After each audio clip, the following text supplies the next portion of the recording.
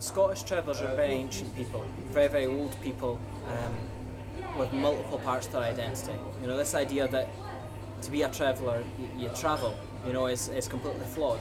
Whilst travelling is a big part of our identity and our expression of our identity, it's only one element. I was asked by the media once, how can you, my mum and dad live in a house?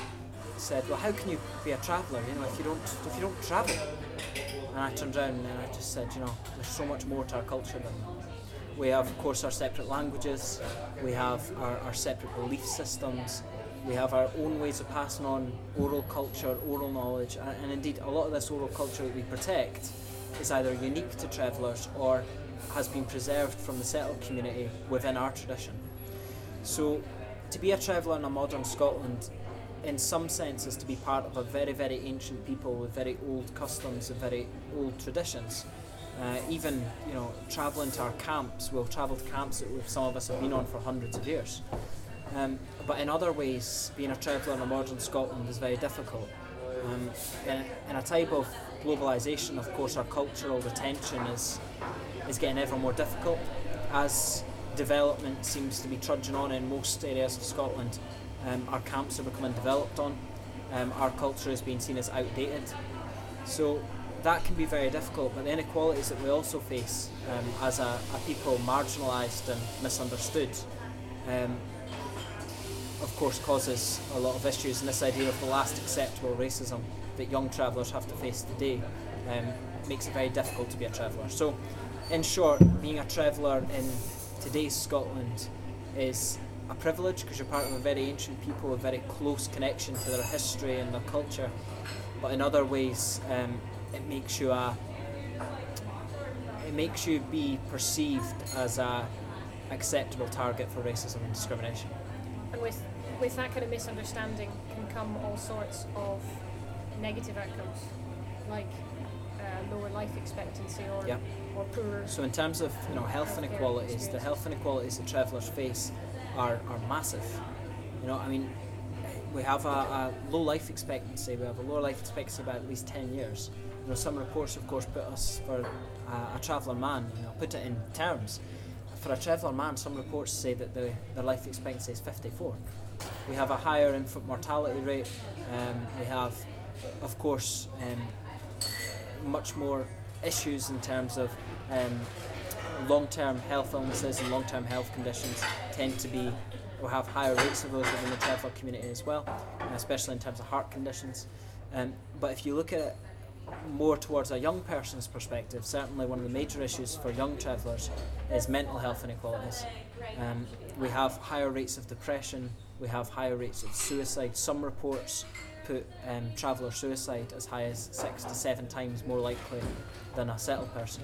Can you give me an idea of how many people we're talking about in terms of the size of the population in Scotland, and roughly where you might be finding those communities? In terms of where you'd find the communities, there's a large recorded community in the Central Belt and in the northeast of the country. But really and truly, you'll find travellers across the length and breadth of the country. I know travellers on the Outer Hebrides, on the Uists, right out up north to Thurso and Wick, right down into the borders for the border gypsies, right up into Murray. The length and breadth of this country, you'll find travellers. Now, statistically, there are around 4,500 travellers, Scottish travellers in this country. But we know the statistics to be massively flawed. Now, the primary reason for that, or two reasons for that, one of them is how the statistics are collated and gathered. Oftentimes those mechanisms miss out traveller communities and they're not recorded. And the other issue is that a lot of travellers, for the fear of discrimination and persecution and prejudice, they won't tick the box on monitoring forms that they are gypsy traveller. For example, my own family aren't recorded at all as gypsy travellers, and I don't know anyone in my family that is. I think what some people have said is that is travellers being their own worst enemy if they're not ticking that box and things. What would you say to that? What I would say to that is from my own experience. I was registered in primary school in Edinburgh, and my mum and dad ticked the box gypsy traveller when I was put to school. And the school had no interest in my education at all. They weren't marking my work, and my mum my mum and dad are very forward thinking, they're very keen on me getting an education, they always were. And they said, Ken, Dave, you need to be doing your work. And I said, I'm doing my work. My mum went to the school expecting them to say, well, you know, he's not been doing it. She went to the school and the teacher said, I've forgotten to mark it. Mum said, well, it's been months, how can you forget to mark so much work? She said, I've had a lot on, I've forgotten to mark it. So Mum gave her the benefit of the doubt and thought, well, maybe she has. So she comes back and she says, well, can you just make sure you're marking it, because I really wanted to get on. Another few weeks pass, no homework back, and my ma then goes into the school, realises there's a problem with the teacher. She goes to the head teacher and complains. Well, the next day, a woman that Mum was friendly with, a settled woman, comes to Mum at the school gates and says, the teacher came out yesterday and she was speaking to another mum. I don't know if I should be telling you this, but she said, I don't know why Mrs. Donaldson's making all the fuss. I know that they're gypsies. He's not going to do anything with the education anyway, so why would I bother wasting the resources? So that is just one example. It's just one example, but you'll find that most travellers, the reason they don't tick the box isn't just because they perceive themselves to be a victim of discrimination, but rather they are, and they know from lived experience that if they tick that box they'll be treated differently. And indeed, the rest of my life I didn't tick the box at all, went right on through school, had no issues, went to high school, no issues, and I'm at university. So, yeah. If we can go back to what you were talking about with mental health among the traveller community, mental health rates are not good, and you've spoken before about transgenerational trauma. Yeah. Can you speak a bit more about what you mean by that? I mean, transgenerational trauma, of course, it can be caught up in the term, but really and truly what it means is this idea that trauma is traditionally seen to be experienced by the individual based on a lived experience that they have had, and they have trauma resulting from that. But we now know, and there's a significant amount of academic evidence, that trauma can actually be experienced from second, third, fourth generation people who come from an individual who'd experienced that trauma. And it has different ways of reproducing itself. For example, there's a lot of research out of the Native Americans in North America, specifically the Cherokee, and we find that, of course, as a traditionally nomadic people, the Cherokee have a very oral history, and indeed they pass things down orally through storytelling. Now, because they've got such an oral history, they pass on not just good stories, but stories that are negative in the community as well, or stories of negative experiences, primarily colonisation and colonialism. And so, with those experiences, young people who might not have experienced them firsthand are experiencing the feelings through the stories. And they're surrounded by these stories, they're surrounded by that experience. Now, that's just one way that transgenerational trauma propagates itself. There's many ways of doing it, and there's many ways that it happens. But I strongly believe that in Scotland, Scottish traveller people experience transgenerational trauma, and that's what leads on to the inequalities in mental health, and indeed the coping mechanisms for mental health, such as substance abuse. And of course our own history of internal colonisation, I would say that quite strongly. And some might say that it's the wrong word to use, but I think it's the perfect word to use. The idea of removing our children, forcing them abroad, the idea of making our language a punishable thing at school if you spoke our language, the idea of tying us down and stopping us from being nomadic, making our traditional ways of life illegal, to me that's colonisation. It sounds almost like, because I feel we should be talking or getting on to more quickly things like, well, what do we want to have happen when a traveller presents at a GP surgery? How do we make that interaction better? But it sounds almost as if we need to take a much bigger step back from that and think about, well, if you were to have a mobile health centre coming into a traveller community, doesn't mean they're going to go. Yeah. And vice versa, you might not have people willing to enter into those communities. This is a much less well known about, but much bigger issue of marginalisation, and that I don't think is very well known, but it's a very good explanation for why the interactions between the traveller community and the health service are not good. Yeah. And they very rarely happen. No, definitely, and I talk a lot about stories, and it's important to recognise that within the settled community and the settled narrative, stories are seen as something to entertain. They're seen as something that you tell to children.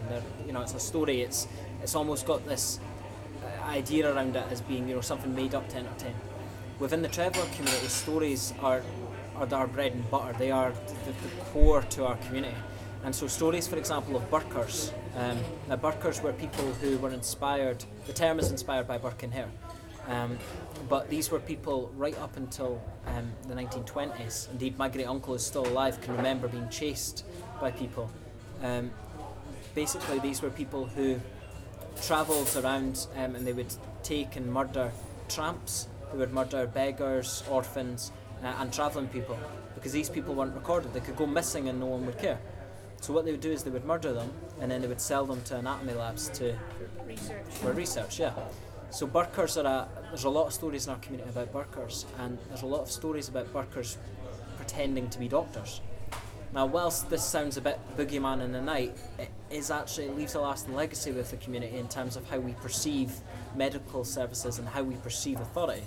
It wasn't that long ago, for a community that gets sung ballads from the 12th century and lives and breathes stories from the 1500s, the late 1800s, early 1900s isn't a long time ago for us. So stories about Burkers, stories about people getting their children taken away and forcibly sent abroad, characterise our relationships with the medical service, but more broadly authority in general. I think that's a really, really interesting point and very valuable information, because if you are somebody who feels that the state is there to work for them, you're much more likely to interact with it. But if there is still a very visceral feeling of the state is against me, why would you interact? So on a day-to-day basis, what would you like to see done to improve, it's a very general question, but improve the mental health of the Gypsy community? Do we need to be, the more traditional routes have been advertising Samaritans or CV campaigns or things like that. I'm guessing this is something a bit bigger than so there's a number of ways I think the mental health within the community, especially for young people, can be supported and the inequalities can be reduced. In one sense, I think charities, NGOs, you speak about Samaritans, but for example Childline, I was a counsellor with Childline for a while. We need to start seeing these organisations who fill a massive gap that's provided. If we talk about CAMS, for example, the waiting list for CAMS is unbelievable in some areas. So these charities really do fill a void, and if those charities don't exist, we have a massive void of support. And so for communities such as Gypsy Travellers who might not access schools, where a lot of these charities like Childline rely upon engagement with young people to talk about the service and to talk about how to access it, these communities aren't learning about these services, they aren't being engaged with through these services. So there's a void. So we need to see third sector take a much more proactive approach and engagement to seldom heard communities. We also need to see mental health, like most communities, we want to see additional resource put into mental health. It's an area which has traditionally been under-resourced, but we know it to be a massive issue, not just for Gypsy Traveller community, but for many communities. So it needs to be more resources. But we also need to start seeing an appreciation of the intersectionality of inequalities. I was going to say, do we need to be going back to school here? Because if the kids would perhaps get their... I think it goes broader than that as well, though. I mean, when you talk about accommodation, travellers have an accommodation crisis in this country. And if you don't have somewhere safe and stable to live, and you're always fearing eviction, or you're always, you're at the side of a road maybe feeling unsafe, how can you work on reducing your depression? Or how can you work on better coping mechanisms for your anxiety? You can't do these things if we don't go right back to the very beginning and think, well, if you've got nowhere safe and stable to live, how can you think about these things later on? So I think we need to see the government take a proactive approach to the intersectionalities of inequalities, to realise that housing issue, for example, isn't solely a housing issue, but it has a knock-on effect to many inequalities, including health. And we need to see GPs as well take more of a proactive approach. There's been some fantastic work coming out of the Scottish Parliament. There's been some very common sense, very simple solutions, but solutions which will have a massive impact. Like, for example, CAI numbers getting passed out to people who are temporary registered at GP services. So the sharing of this data can be easily done. There's renewed effort from the Scottish Government and local authorities together to reduce inequalities towards Gypsy Travellers, and I hope to see resources placed to further projects where community workers can be empowered and upskilled to help deliver health services, So that will both train health staff, professional health staff, but also allow for better engagement with communities and better access to service. There's examples of that happening in other countries. We see that happening in Wales. We see isolated examples of it happening in Ireland. And I see that working really well in Scotland.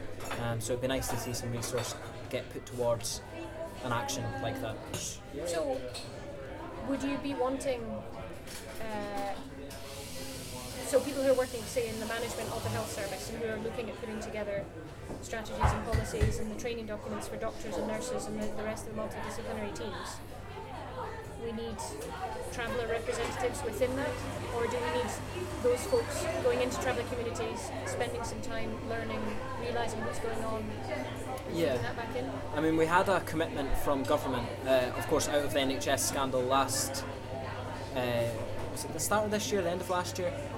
With the memo, of course, that got put out through the headquarters here in Edinburgh. There was a memo put out, for those that aren't aware of it, there was a memo put out amongst staff, which basically stated, because there was a traveller camp pulled up nearby, that they would be locking the car park. All staff had to remove their vehicles from the car park because they were locking it, and if staff were approached by travellers, not to speak to them, to not engage with them. And to basically watch your belongings. So this was, of course, highly discriminatory, highly unprofessional, highly unacceptable. It was leaked to the press. The press, of course, put it out. I gave a statement on it. And it wasn't just embarrassing for the NHS, but what it showed was, it showed this hidden prejudice that really permeates a lot of the service. And so, of course, there was an action from that where the government announced funding for cultural awareness, and it announced that the public sector would be better supported in cultural awareness around travellers and around reducing this prejudice that's still within a lot of service delivery. I don't think that can be understated, the importance of, if you understand something better, even if it means you have to discuss what might seem some pretty abhorrent opinions. I think that does need to be, you need to get that out in the open, completely. Air it, talk about it, and then you can address it properly. Yeah, completely. I mean, my whole work has the basis of social change, one conversation at a time. I genuinely believe that the only way we're going to get to a national state of social change for travellers and this removal of the last acceptable racism is through conversations. We need to have that dialogue, because otherwise you have one narrative and you don't have a counter-narrative. And that's what's happened for so long, and that's what's allowed for stereotypes of travellers to become, and it's also what's allowed for misinformation to spread and become almost perceived as fact. I think you've spoken very strongly and very well about that sense of marginalisation that travellers can have, and I think almost that the general populace aren't aware of how they feel, so they don't take it into account, and then it's very easy to characterise somebody as, well, your own worst enemy. If you're not turning up here with your patient notes, or you're not taking your kid to school, that's, your own worst enemy. Yeah, we need to recognise as a state, as a society, that round holes don't fit square pegs, and that services that we've designed, and this can't be stated enough. The mainstream services, health service, education service, whatever service it may be, has been designed with a settled community in mind. It was never designed to be inclusive of travellers and of people who are non-static in residence, because at the end of the day, travellers are service users, same as anyone else, and indeed pay their council tax, they pay their taxes the same as anyone else, so the service should be inclusive of them. And surely we have the technology to do a lot with this now. It's not as if we're asking people to carry around huge documents with them. Yeah. I mean, the technology is there. Of course, the CAI number, of course, will make that a lot easier, and the recognition and the guidance that's went out to all GPs to make them acknowledge, of course, and the new changes that have came into guidance, and to acknowledge that CAI numbers can be given to temporary residents where it applies, for example, gypsy travellers, and the fact as well that you don't need to be a resident in that community to be seen by a GP practice. You don't. It's your right to be seen by a GP practice. They're allowed to prescribe to you, and a lot of the times we've got this misinformation amongst local GPs, and you have this disconnect with communication from the National Health Service directors, if you like, and the local GPs who are running it day to day. And of course, a very stressful position to be in, but what we need to acknowledge is that the health service is there to support and include all people, and if the current mechanism isn't doing that, we need to change the system. Absolutely. Is that sort of stuff enough if we have awareness campaigns around with staff, we have proper training? Is that enough that's being done on sort of that side of what feels like a divide? Or does there need to be more done within traveller communities? How do we bridge that gap? So there's been some fantastic work done in Edinburgh around breast cancer screenings, and they've actually went down onto the site at Cairntow in Edinburgh and have been working on that. Again, there's been some fantastic work done in Argyll where they've had traveller specific meetings to talk about breast screenings with traveller women. So there is work getting done. It's not all bad, but what we need to see is this isolated good practice or isolated schemes that have been shown to be really positive and work. We need to see that broadened out to a national level to become standard practice. I think that whilst the health service needs to work to become more inclusive, we also need to start thinking outside the box. So for example, traditionally we would expect people to come to the health service to receive treatment. But if you take into the contextual basis of travellers where, the history of persecution, the history of, marginalisation, when you take that into account, it doesn't make sense to then sit back and say, well, they'll come to us. So there's a level at which it might not be the solution forever, but we need to have this transition period where we're really being really proactive, perhaps more proactive than we are in other communities, to engage with travellers, to build up that rapport with the service, and to, if you like, disentangle the history of persecution and marginalisation from the health service. I think those who may put down that idea, if you're talking because it's expensive, it's doing more for one community than maybe you are doing for another who may be experiencing similar sorts of problems. But if you're talking about that as a transitional arrangement almost, not that I want to borrow a phrase from Brexit, but if it's a transitional phase that can make that big a difference, and then you can almost go back to more advanced but normal practice. Yeah, I mean there's elements to it which would be transitional, and I think what we need to recognise is that in some ways they're whilst we're in a budget constrained environment, extra funding does need to be put into this. You're talking about supporting a community which has had little to no support for centuries. It's going to take a little bit more funding to build up the equity to ensure that the community is on the same par with other communities, because we're not quite there. That trust as well between the state and the community and exactly. the services. It all ties into it, and I think what's crucial is that some of these projects or some of these solutions, I suppose maybe that's a strong word, but solutions that I'm proposing, they would be transitionary, they would be temporary in order to build up that rapport, build up that relationship and disentangle the history. However, some of them would pave the way, I think, to be making a more inclusive health service, not just for Gypsy travellers, but for all communities in Scotland, and to be thinking, well, this is the standard way we've been delivering healthcare for hundreds of years. How can we maybe think a bit out of the box and make our way of delivering healthcare much more into the 21st century and more inclusive of the advances we've made in technology, the advances we've made in diversity, and the advances we've made in inclusive practice.